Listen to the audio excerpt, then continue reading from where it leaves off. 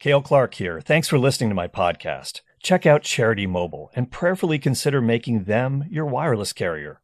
Mention offer code Relevant Radio and get a free phone. Don't delay. CharityMobile.com. That's CharityMobile.com. Fascinating facts, candid conversations, and some levity to lighten your day. This is the Cale Clark Show on Relevant Radio. Happy Mardi Gras to all of you. 888-914-9149 is the number to call. Toll free to talk to me on the Cale Clark Show. 888-914-9149. That's right, it's Fat Tuesday or Mardi Gras, the day before Lent starts. And we're going to have a party today of sorts on the Cale Clark Show. You can also email the show, Cale, C-A-L-E, at relevantradio.com, and follow me on Twitter at Cale Clark, C-A-L-E, Clark with an E. We've got lots of great stuff on the show today. We're going to talk about what the saints saw. A couple of saints had some pretty wild private revelations about Mardi Gras and how that affects Christ, the heart of Christ. And so you're not going to want to miss that. And then later in the show, by now you've no doubt heard, of course you've heard, most of you, about the tragic murder of Bishop David O'Donnell in Los Angeles, and O'Connell, excuse me. And I've got some. It's a terrible, terrible tragedy, and the authorities are still piecing together what might be the motive for this death. Obviously, one person is in custody, who is the husband of the housekeeper of the residence where Bishop O'Connell was living. And so more information will obviously come to light in the coming days. But I do have some reflections about the man himself from someone who knew him well. And you're not going to want to miss this. This is really just beautiful stuff. He was a beautiful soul. So stick around for that later in the program. So once again, the number to call, 888-914-9149. And I want to start with this. I read an interesting piece by Andres Dramazuk. I hope I'm pronouncing that correctly. Writing for Church Pop. And it's all about a couple of private revelations that happened to St. Faustina Kowalska, of course, the Apostle of Divine Mercy, and St. Margaret Mary Alacoque, who, of course, is well known for spreading the devotion to the Sacred Heart of Jesus. And they experienced some pretty amazing visions with respect to Mardi Gras. And, of course, Mardi Gras, Carnival, of course, Carnival means farewell to meat, and there's another kind of flesh, unfortunately, that sometimes gets involved with Carnival, a lot of sins of the flesh. And we do know that all around the world, this is tragically part and parcel of what people are doing today. And over the years in the Catholic Church, over the centuries, a lot of saints have tried to reconcile Carnival with the Catholic faith. St. Philip of Neri, who was quite a saint of mirth in his own right, St. John Bosco. They tried to kind of bridge the gap. However, in light of the revelations that St. Faustina Kowalska and St. Margaret Mary Alacoque experienced, I'm not so sure that can be done. And so let's start with St. Faustina. What happened with her? Well, in her diary, A Divine Mercy in My Soul, her famous diary, there were 3 times that she talked about revelations that she was given, private revelations. And again, because they are private revelations, you don't need to buy into this. If you say, I don't believe it ever happened, that's fine. You can still hold the Catholic faith. It's a private revelation. We only need to believe public revelations of the Catholic Church that are universal for all people at all times.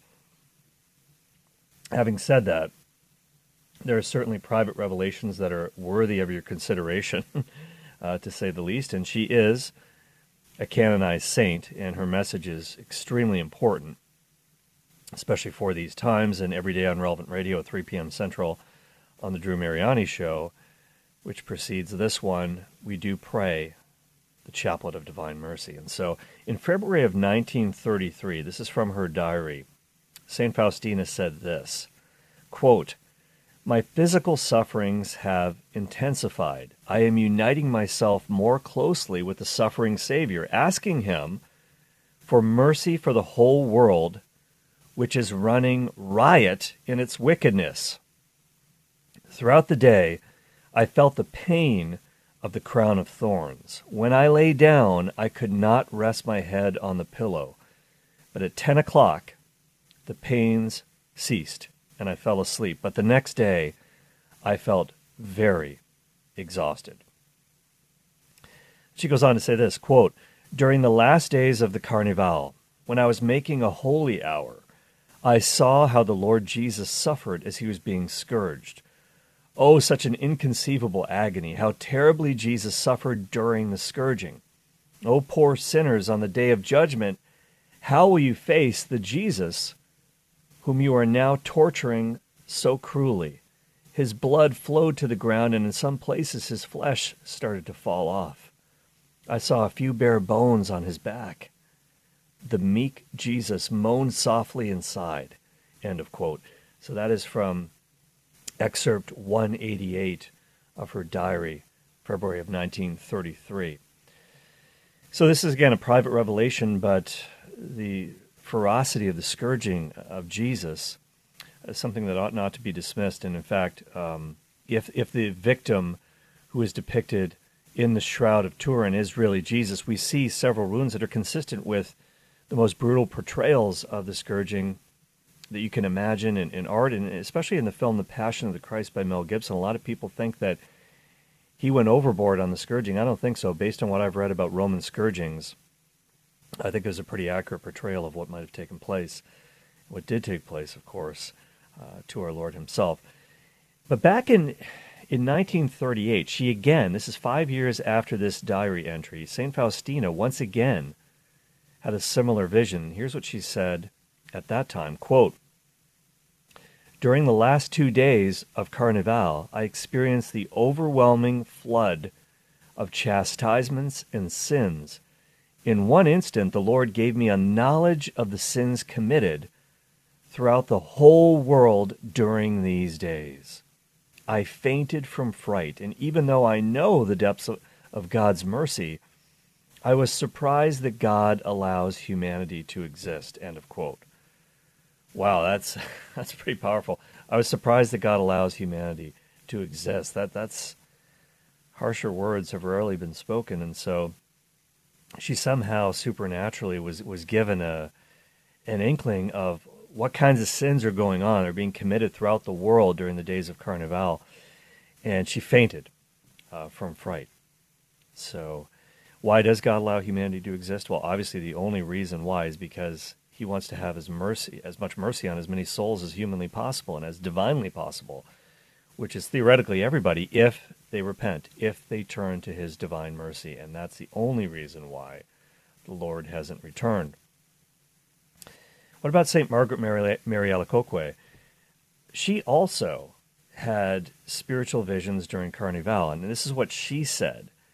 She said this, quote, during the 3 days of Carnival, I would have wished to tear myself to pieces in reparation for the outrages perpetrated against his divine majesty by sinners.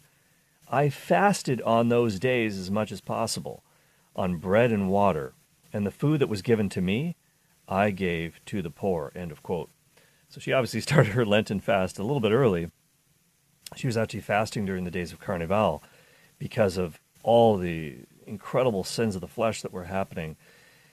And so she said this on another occasion, quote, Jesus presented himself to her after receiving communion under the figure of behold the man. And that's, of course, a reference to Jesus before Pilate when he said, behold the man, here he is, what do you want me to do with him? And of course the crowd said, crucify him. And so he appeared to her loaded with his cross, holding his cross, covered with sores, bruises, and blood flowing from his whole body. And he said this to her in the vision, quote, will there be no one who has pity on me and wants to feel sorry for me and take part in my pain, seeing the pitiful state in which sinners put me, especially at this time, end of quote. In 1690, on January the 17th, St. Margaret Mary wrote this, during Carnival, quote, so many sinners offend him and abandon him. It seems to me that this is my time of pain and bitterness, in such a way that I cannot see or like anything other than my suffering and abandoned Jesus, end of quote. So we definitely have to pray for those who are carried away by various sins, especially at this time. And it's kind of this misguided notion that people ought to indulge themselves before, quote unquote, getting serious about their spiritual life. And of course, the danger with that is that they might never come back. And people often want to say this, and this, I think about the Emperor Constantine, who delayed his baptism until his deathbed because he thought, well, just in case I decide I have some more sinning I want to do. Or St. Augustine, who said, Lord, make me pure, but not yet. Not yet. I'm not quite done yet. But of course, God snapped him out of it, if you will. It's well known that St. Augustine, he was kind of in the RCIA program of his day. Bishop Ambrose of Milan was his teacher. Believe it or not, he actually had broken up with his mistress, with whom he had fathered a child, and tragically his son passed away of an illness when he was 16 years old. But St. Augustine was getting his life together. He was dedicating himself to Christ. But during the RCIA program, he took on another mistress. And that's around the time when he wrote those words, make me pure, but not yet. But God made him to see, no, I have to repent now. I cannot put it off until later. And so much better were his more famous lines in the Confessions when he said, you have made us for yourself, O Lord, and our hearts are restless until they rest in you. And so no matter what you try to fill the void with, it's not going to work. Only Christ. And so I thought that was really intriguing because I hadn't heard about those visions of St. Margaret Mary, St. Faustina, and this idea of the holy face of Jesus also plays into today, Mardi Gras. I don't know if you know this, but Pope Pius XII in 1958, on April the 17th, 1958, Pope Pius XII actually approved a feast of the holy face of Jesus to be celebrated today on Shrove Tuesday. Really intriguing. And this is a quote. This is another private revelation. A lot of private revelations here. And this is a revelation that was given by Jesus, allegedly, to Mother Perina. Now, I'm going to tell you who Mother Perina is in just a minute. In 1938. And Jesus said to her this, quote, see how I suffer. Nevertheless, I am understood by so few. What gratitude on the part of those who say that they love me. I have given my heart as a sensible object of my great love for man, and I give my face as a sensible object of my sorrow for the sins of man. I desire that it be honored by a special feast on Tuesday, Shrove Tuesday. The feast will be preceded by a novena in which the faithful make reparation with me, uniting themselves with my sorrow. End of quote. It's this idea, and Jesus says in this private revelation to Mother Perina, I've given my face as a sensible, a tangible object of my sorrow for the sins of humanity. And so I don't know if you're in the habit of praying this novena to the holy face of Jesus leading up to today, but it's prayed by many Catholics still to this day all around the world. And I did not realize that. I'm a fellow learner on the journey with you here. This is the Cale Clark Show on Relevant Radio, 888-914-914. And I don't know if you've heard of this before, but I had not heard that Pope Pius XII had actually made this a feast of the Holy Face. And where does the Holy Face come from? A couple of places, obviously. We can think about the veil of Veronica that was used to wipe his face on the way of the cross. And of course, Veronica means true image, and that's the true representation of the face of Christ. But also, the Shroud of Turin, that's where this image of the Holy Face really comes from, and it's been venerated by a lot of saints throughout the ages. I think about St. Therese of Lisieux, or as Penny Lord used to call her, St. Therese of Lisieux. St. Therese of Lisieux, obviously she was called, her actual technical name, her religious name was Sister Therese of the Child Jesus and of the Holy Face. A lot of people forget the Holy Face part because she talks so much about spiritual childhood, and that's really important too.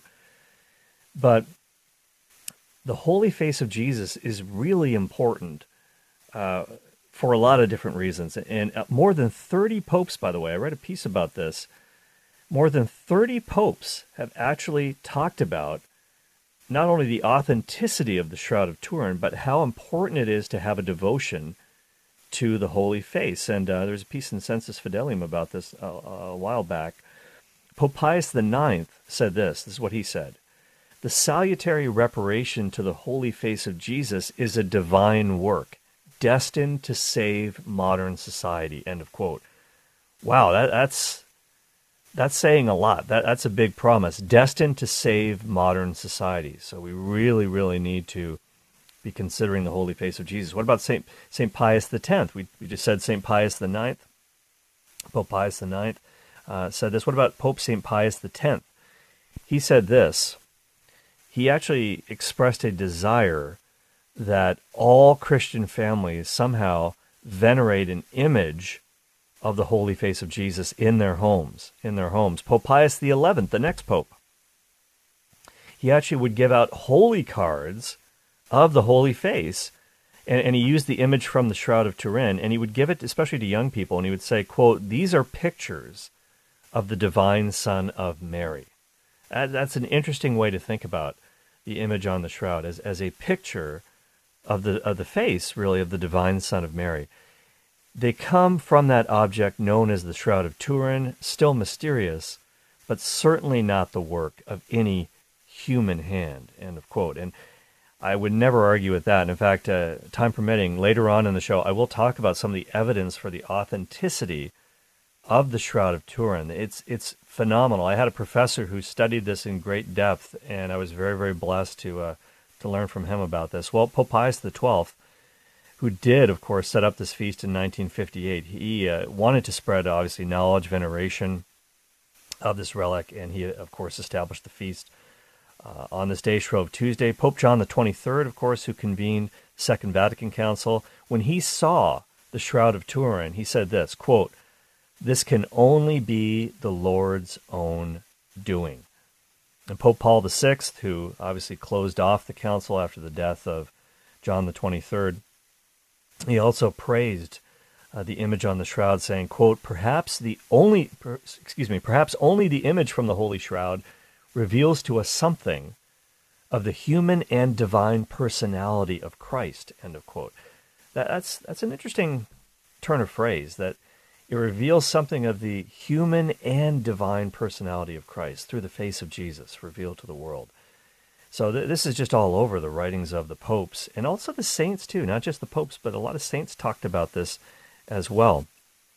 St. Ambrose, I mentioned him before, he was the teacher of St. Augustine. He said, "There is no doubt that Peter received the grace of conversion from the sacred face, because those on whom Jesus gazes are always saved." And he was probably thinking about when our Lord turned and looked at Peter, when he betrayed him in the courtyard, denied him 3 times, cursed him out. The cock crowed, of course, and Peter turned and saw the Lord looking straight at him. And, of course, he's probably aghast at that time, no doubt, but I think he probably remembered those eyes and that Jesus hadn't given up on him. What about St. Jerome? St. Jerome said, "The face of Jesus will continue to save each time we have recourse to it, invoking his aid. Show us your face, and we shall be saved." St. Gregory the Great, St. Gertrude, St. John Chrysostom, the Golden Mouth, the great preacher, St. Ambrose, as I mentioned before, St. Bernard, St. Charles Borromeo, John Bosco, Francis of Assisi, St. Catherine of Siena. This is an all-star roster. St. Augustine himself, and of course, St. Therese of the Child Jesus and of the Holy Face. They all were so big on this devotion. In fact, here's one last quote from St. Therese herself. She said, quote, "How much good the Holy Face has done me during my life." And she always wanted to try to resemble Jesus, not physically, but in her character, in her actions, and that's what we can do. Think about that WWJD bracelet that people used to wear. What would Jesus do? That's what Christian means. It means little Christ. We're supposed to replicate the life of Christ in our situation, and what would Jesus do in your shoes? And that's something we can really think about during this Lent.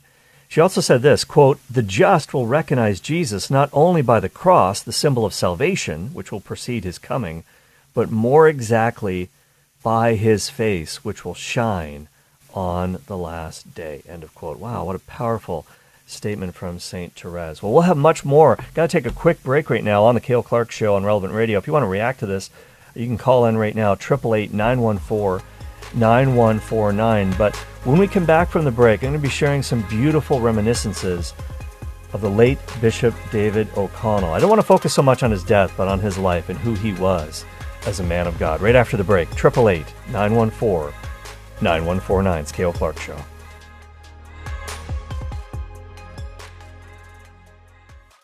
Hi, this is Cale Clark. Thanks for listening to my podcast. Check out Charity Mobile and prayerfully consider making them your wireless carrier. They're a pro-life phone company, and 5% of your monthly plan price goes to Relevant Radio or another pro-life charity of your choice. For a limited time, new customers who mention offer code Relevant Radio get a free phone with free activation and free shipping. Don't delay. CharityMobile.com. That's CharityMobile.com. This is the Cale Clark Show, giving you the confidence you need to bring the faith into everyday life. Have a question? Give Cale a call at 888-914-9149. I feel like Louis Armstrong is about to say, "Hey, the Saints go marching in." All right, well, hey, there he is. This is a classic staple of Mardi Gras from Satchmo. Well, hopefully we're all living saints. That's the hope, and that's the goal that we're all striving for. Anybody who's in heaven is a saint, and so the saints, of course, who are canonized, we know that they are in heaven. They've given us some evidence. They have answered prayer through their intercession. Miracles have been wrought. And a lot of people are praying for the repose of the soul, of course, of Bishop David O'Connell. The tragic news that took place a couple days ago that he was murdered, and a lot of people are just in shock, disbelief. Archbishop Jose Gomez of Los Angeles was in tears at a press conference, just so distraught at the death of his friend. And speaking of friends of Bishop O'Connell, Matt Meeks is somebody who knew him well, and he posted some personal memories of Bishop O'Connell that really shed light on the kind of person he was, the kind of holy soul that he had as a bishop. And I think that as this starts to trickle out, you get a sense of the man, his soul, his faith, and there's so much here that we can emulate. And he posted this on Facebook, and he said this. This is Matt Meeks speaking. He said, quote, "Sunday morning, I woke up to the news of the murder of my friend, Bishop David O'Connell. When I first saw the news, I reread the headline of the article over and over so my sleepy eyes could catch up with my brain. I was instantly sad, but not surprised. This is the way I would expect him to go. He wasn't the type of man to peacefully drift into death and old age. He had too much passion for that. He tricked death into bringing about new life for too long. He lived like the apostles of old. And when you live like that, the spirit of the world doesn't let you drift off to sleep." You're listening to the Cale Clark Show, 888-914-9149. Let me continue with the memories of Matt Meeks, a friend of the late Bishop David O'Connell, who was killed tragically a couple of days ago in Los Angeles. Murdered, in fact. This is what Matt Meeks says, quote, "But God is always up to something. And as the details of his murder came out, I look forward to seeing how he has tricked death once again in sprouting new life. No doubt many will come to life in Christ through this, including the poor soul who sought to end his life." So he gives 11 facts about Bishop David O'Connell that he is just not seeing reported in the mainstream media or even in the Catholic media. So this will really help us to get a sense of what he was like. I want to start with something kind of light. And he saves this for last, so I'm going to talk about this first. He was actually a comedian, and this is amazing. What he would do sometimes to blow off steam, it's got to be really stressful being a bishop. To blow off steam, what he would do sometimes is Bishop David would just go to comedy clubs, and he would wear his favorite flannel shirt, and he'd go up on stage and just try to make people laugh. And they had no idea who he was. And to give you an idea of how funny he is, here's a joke that he told during a talk one time. Check this out. We have to try and be happy, right? There's a story about the couple who were out for their 25th anniversary, and they had a nice little restaurant, nice bottle of wine. And during the meal, the wife began to speak and said, I want to thank you all these years. You stood by me. You never let me down. I could turn to you in good times and bad times. You always helped me make it through. You were always there for me to help me and to give me consolation. And the husband goes, that's just the wine talking. And the wife said, I'm talking to the wine. So Bishop David O'Connell was often a stand-up comedian, and obviously had a great sense of humor. Here's another fact about him that you probably don't know. Before becoming a bishop, he was actually a pastor in very violent neighborhoods in the Los Angeles area that were infiltrated by gangs. And this is according to Matt Meeks, who knew him. This was actually where Bishop O'Connell's heart really was. And when he was pastor at St. Michael's Parish, he used to walk around his parish boundaries and he would consecrate the entire area to St. Michael the Archangel. And after he started doing this, violence, I don't think it was a coincidence at all, violence actually dropped precipitously in his parish boundaries. Here's another thing that people didn't know about him. He would just find homeless people on the street, men, women, people who were down and out, and he would talk to them. He would also give them jobs to do. So he'd say to somebody, hey, I need somebody to paint our gym. Can you do this? Or I need a fence put up. Can you help me? It would kind of give them purpose in life, and he would pay them for their work, and then these people started actually going to Mass. And Matt Meeks says for this and so many other reasons, a once dead parish of St. Michael's came roaring back to life. Fact number 3 that people didn't know about Bishop David O'Connell. He also worked with the police and community leaders to broker peace during periods of gang violence and unrest in the past in Los Angeles. Number 4, he actually taught a full theology of the body course at his parish. And this is really beautiful because a lot of the people who would attend these classes, and if you don't know what the theology of the body is, most people have heard about it by now, but this is a sublime teaching of St. John Paul II on the meaning of the human body, what it means to be male, what it means to be female, created in the image of God, and oh, how we need that in these confusing times. The meaning of marriage, celibacy, human sexuality and God's plan. This is so needed in our culture. And he used to teach this. And a lot of people in his class were people who had left a life of prostitution, drug addicts, and others who were really rediscovering their dignity as children of God. And so it's just so beautiful. Number 5 is the 5th thing that people didn't know, that's shared by Matt Meeks, a friend of the late Bishop David O'Connell. He himself lived in poverty.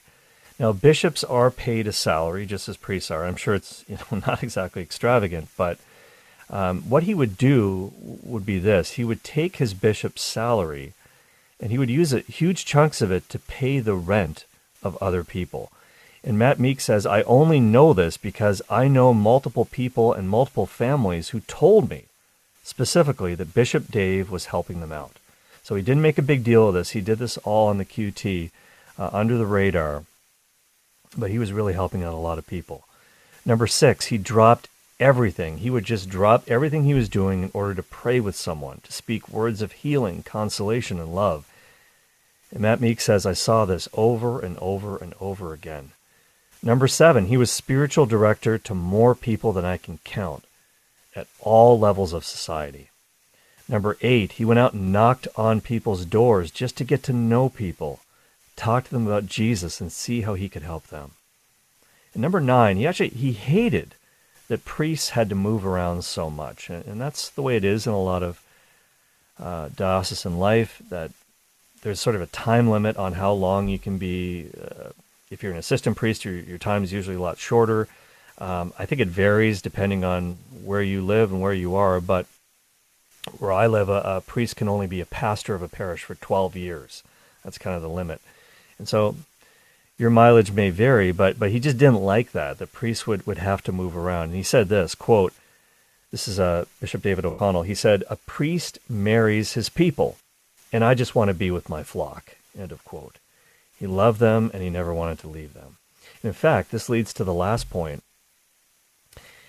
Matt Meek says that Bishop O'Connell told him that the greatest pain of his life was when he was appointed bishop. When he got the call, he actually became depressed. He didn't want to do this. And I think it's kind of a good sign spiritually, because anybody who has designs on being a bishop, who wants to be a bishop, that's a guy you don't want to be bishop. It's like the guy who wants to be pope. No. And so this is not what he wanted to do. But when he got the call, he got a little depressed, but he followed in obedience, and he didn't know where the path would lead. But Matt Meek says because he walked that path, he actually wound up touching so many more lives, became a spiritual father to countless people around the Archdiocese of Los Angeles, to so many priests, so many families, so many apostolates. The world is better for it. But for him, it was about each and every personal relationship. So I just think that is a really beautiful tribute to the life, to the ministry of Bishop David O'Connell. May he rest in peace. And let's all together pray right now. Let's pray a Hail Mary for the repose of his soul. In the name of the Father, and of the Son, and of the Holy Spirit, amen. Hail Mary, full of grace, the Lord is with thee. Blessed art thou amongst women, and blessed is the fruit of thy womb, Jesus. Holy Mary, Mother of God, pray for us sinners, now and at the hour of our death. Amen. In the name of the Father, and the Son, and the Holy Spirit. Amen. And of course, at the heart of the Hail Mary prayer is the word Jesus. Blessed is the fruit of thy womb, Jesus. And one of his favorite prayers, one of his favorite things to do, Bishop O'Connell, was to invoke the name of Jesus in prayer. And we've got a little clip from a talk that he gave where he speaks about exactly this. All you have to do is say the name Jesus in your heart. He knows where you're wounded, where you're hurt, where you're damaged, and he knows how to heal you. I tell people you might have a million wounds in your heart and your soul, but every time you say his name with love in your heart, he heals one more wound. Talk from your heart. Because healing comes through the heart, not through the head. You know the story of the guy falling over the cliff and hanging onto the branch, and the branches begin to creak a bit, and he says, "Help, help, is there anybody up there?" And then a voice says, "Yes, this is God." "Oh, great, thanks be to God. Can you help me?" And then God says, "Yes, I can. Do you trust me?" "Yes, God, I trust you completely." God says, "Okay, let go." He goes, "Is there anybody else up there?"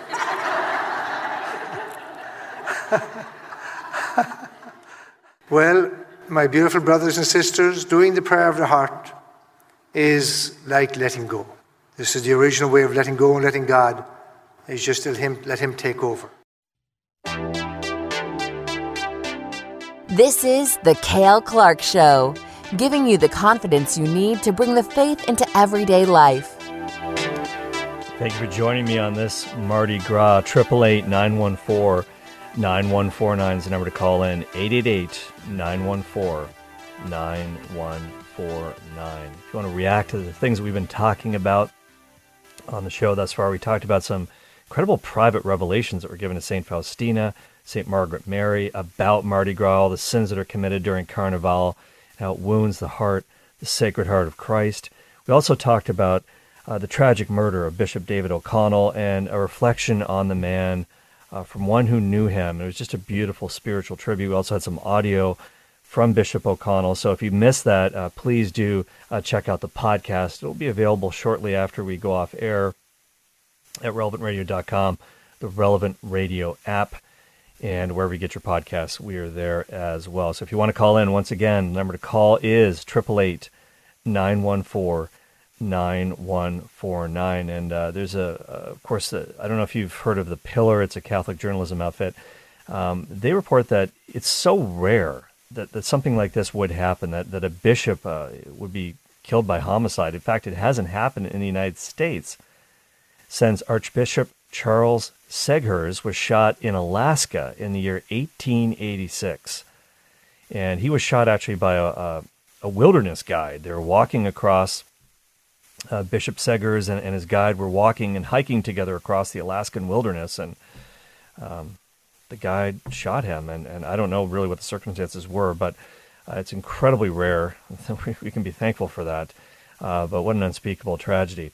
888-914-9149. Let's go to the phones right now. Let's go to John in California, in Encinitas, I think, in California, right? Is that correct, John?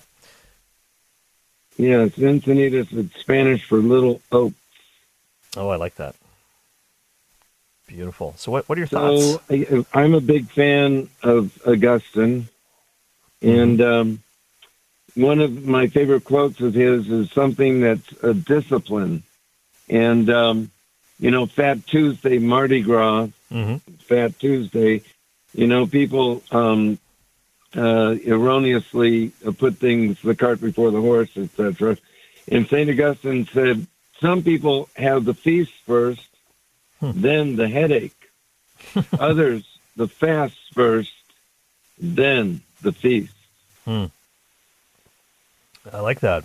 And he's obviously probably referencing people, go ahead. Yeah, people in sports, that celebrate coming up and rising up, and then they erroneously, celebrate their coming of age. And you look at the great athletes, they sacrifice. And so like St. Paul, they can say, I ran the race. Yeah, that's right. I run the race.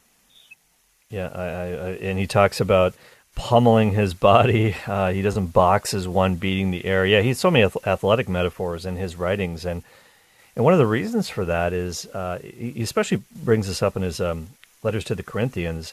In Corinth, there was a series of games that were called the Isthmian Games, the Isthmus of Corinth.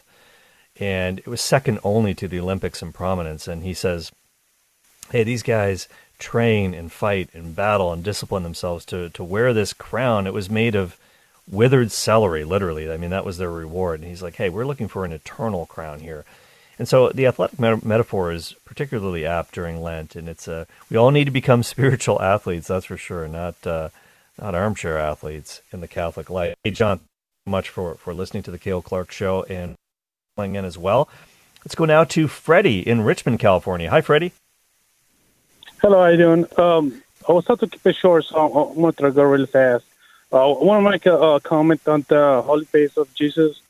I'm originally from Mexico, and I never heard of this, so I'm very excited about it. And many years ago, this image was found. I believe it was 1846. And so the backside of this image is a rock, just common rock. The front of it is the face of Jesus Christ in the flesh. And we're venerating this ever since. Many years ago, I asked my mom when I was a kid why we haven't brought this to the world to get it canonized properly. And they were like, no, they will take it away from us. And has done so many miracles, and it's so amazing to watch. I've seen it in the back. I've witnessed the miracles. The back of it is a rock. The front of it is the face of Jesus with a crown of thorns, just like you're looking at anybody in front of you. That's how it is. It's beautiful. So it's an image of the Holy Face that originates in Mexico, and not a lot of people know about it outside of Mexico, I take it. So that's intriguing, and a lot of miracles have been wrought through this. Interesting. It was found in a water well by a woman, I believe, in 1846. 1846. And is there a special name for this image? Yes, we called it. In English, will be Divine Face of Jesus. Okay. That's how we call it. Name as well. Okay. Yes. So basically, I use that translation, and it's so amazing that I hope you can Google it. And you'll see how amazing this is, because this is not a painting. This is personally, I've seen it smile. You can see the changes when he's smiling and when he's not, when he's serious. Please Google it, and then you'll remember this conversation. Okay, well, I'll check it out. So an image that was discovered in Mexico in 1846, the divine face. All right. So, hey, thanks for alerting us to that, Freddie. And I didn't know about that. I don't know anything about it, but I'll certainly, inquiring minds want to know, like we talked about on the show yesterday, and I will certainly try to dig up some info on that. That's intriguing. And like I said earlier, so many saints throughout history have had this devotion to the Holy Face, and the popes have really encouraged venerating the face of Christ and just thinking about the face of Christ. And one pope said, this will save the modern world. And the modern world certainly needs saving, doesn't it? And of course, as we talked about before, the image really derives from the Shroud of Turin. And if the shroud is the burial shroud of Jesus Christ, then we have essentially a picture, an image of the face of Christ, which is marvelous to think about. And in fact, there have been some great and well-known images of Christ in art. I think of the famous Pantocrator image that became very popular in the East. I don't know if you've seen this, but they say that this is actually patterned after the face on the shroud. It was kind of an icon that was constructed in the early centuries of the church. And there I don't know exactly how many, but there are many, dozens of points of comparison between the face on this image and the face on the shroud. It's almost like they used it as a template. And I was very, very graced and blessed during my education, my grad school years, to study under Professor Gary Habermas. And Gary Habermas is probably the world's leading expert on the resurrection of Jesus. He's written volumes about it, and he's just so prolific. And whenever he would present on the resurrection, and I just love his teaching on this, he would really never use the shroud. He would never really talk about it. And I once asked him about this, and he said, well, I personally think the shroud is legitimate, but you don't need to use it to prove the resurrection. But if it is, in fact, a true relic, then we've really got something here that just kind of adds to what we already know. And scientists have looked at the shroud, and in fact, Dr. Habermas used to hang out with a lot of them and did a lot of research with them. And the original scientific team that examined the shroud in the late 70s, one of the guys who was part of that team was the official photographer, and his name was Barry Schwartz. And his first name is spelled B-A-R-R-I-E, and I think Schwartz is, if I'm not mistaken, S-H-W-O-R-T-Z. At any rate, if you Google this guy, Barry Schwartz, he did an interview on EWTN, which you can find on YouTube. It's an incredibly compelling interview this guy Barry Schwartz did. Now, he was a secular Jew, and I don't know if he's converted to Christianity or Catholicism at this point, but it wouldn't shock me if he has by now, because he is absolutely convinced that the shroud is authentic, and working with the original team that examined it. And one of the big questions was, how did the image get on the shroud? Because it can't be explained by modern science. And what some have postulated, I think the head of radiology at UCLA Med School, he said that he thought it was caused by a radioactive scorch, which is intriguing. This idea that the body of Jesus somehow passed through the shroud, that it just gave off so much energy that it almost branded the image of his body onto the cloth. And right up there with, of course, the tilma of St. Juan Diego. These are two miraculous images that cannot be explained by modern science, the shroud and the tilma. But in talking about the shroud, Dr. Habermas usually debunked a lot of people want to try to use the history of the shroud to try to debunk its authenticity. A lot of people want to say, for example, that there is no historical record of the shroud before the 13th century. A lot of people want to say it's a medieval fake. And they have found some parts of cloth around the edges of the shroud that do date from the Middle Ages, but they were sewn on later. The shroud was damaged in a fire at one point, and they just kind of wanted it to be a square cloth, so they added some stuff to it. But the original image itself is first century. But I remember Dr. Habermas saying that way, way before the 13th century, there is lots of evidence for the shroud. In fact, there's one that goes all the way back to the 2nd century, and that comes from this guy named Braulio of Seville. I've heard of the Barber of Seville, but I've never heard of the Braulio of Seville. But anyway, so this guy, Braulio of Seville, is mentioning the shroud in the 2nd century.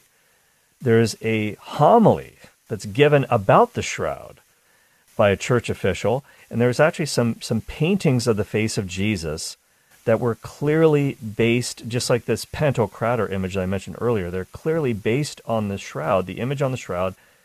The exact position of numerous bruises even were reproduced in the paintings.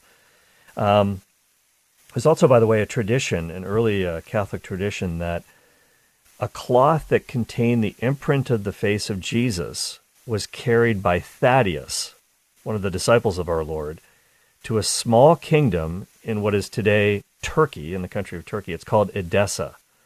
So allegedly Thaddeus took this mysterious cloth with an imprint of Jesus' face to Edessa, and it stayed there for several hundred years, where it was then moved to the city of Constantinople. And from there, you can kind of track the history of the shroud. It wound up being taken to several cities in France, and then it eventually wound up in, of course, Turin, Italy. So we have here historical citations from all the way back in the 2nd century. There's a sermon about the shroud. There's these paintings. But there's also, believe it or not, there's scientific data that's out there that confirms the movement of the shroud. We can reconstruct it all the way back to the 1st century. There's a botanist from Switzerland named Max Frei, F-R-E-I. And he actually, this is amazing, he found pollen on the shroud that's native to Palestine. Think about that.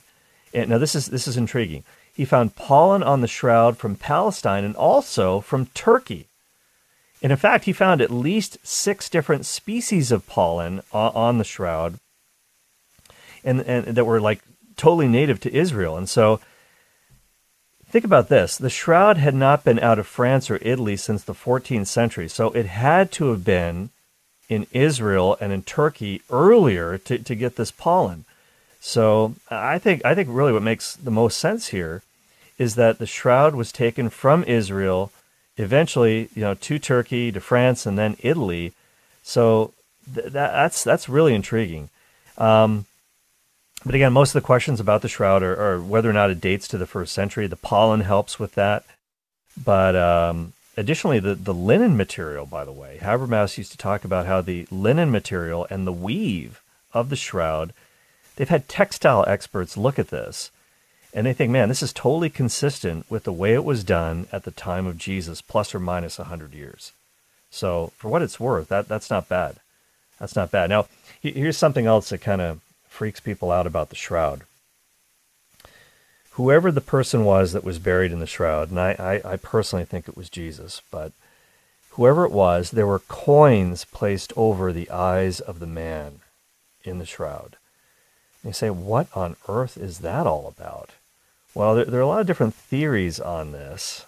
Some think it's for paying the toll passage over the river Styx, common conception of the afterlife. But there was a practice, and this was known to be done by Jews in the 1st century, where they would do this. They'd place coins over the eyes of someone who was being buried. Now, they've done, with high-tech photography, they've been able to enhance the image of the shroud. And there was a report that came out somewhere in the early 80s, I think around 1980, 1981, that the coins over the eyes on the shroud were actually, they identified Greek letters, and they actually designed, they figured out the design was very common during the reign of Pontius Pilate.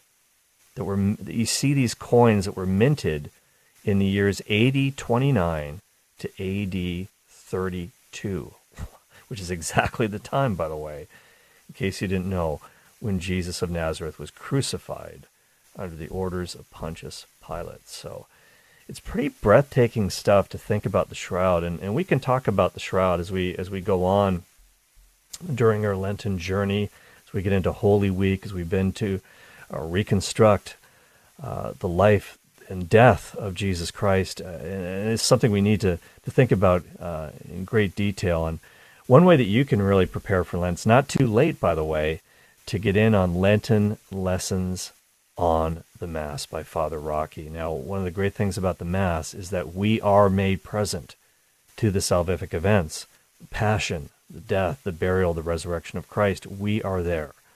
Supernatural time travel, the one sacrifice of Christ represented to us. We are represented to it. And so this is amazing, and it happens at every Mass. So a lot of great factoids, great details, great inspiration on the Mass can be had in this series. You can sign up very, very easily. Just go to relevantradio.com/Lent and make sure that you sign up today. These wonderful videos from Father Rocky, they're really short, will be sent to your inbox every morning. They'll be there when you wake up after you do your morning prayer, your morning offering. You can check it out. It might give you a lot of food for thought as hopefully you go to Mass that day if you're able to. It's a good thing to do. It might be a great thing to do to try to get to a daily Mass more often during Lent, which starts tomorrow. Tomorrow's Ash Wednesday. And speaking of Father Rocky, he's going to be at Ave Maria University. We have such a great partnership with them, and we're so happy with the work that they're doing for the kingdom, and we're so glad that they partnered with us here at Relevant Radio once again. And Father Rocky will be on the campus of Ave Maria tomorrow for the Family Rosary across America. And of course, you'll still be tonight doing the Rosary as well. That's coming up after Trending, which is next right here on Relevant Radio. So thanks for joining me today for the Cale Clark Show, and I hope it's been a pleasure for you. It's certainly been a pleasure for me to talk with you. Jim Shaper produced. A great job, Jim, with those audio clips from the Bishop. Patrick Aylock took your phone calls. Take it away, Michaela. Thank you for listening to my daddy.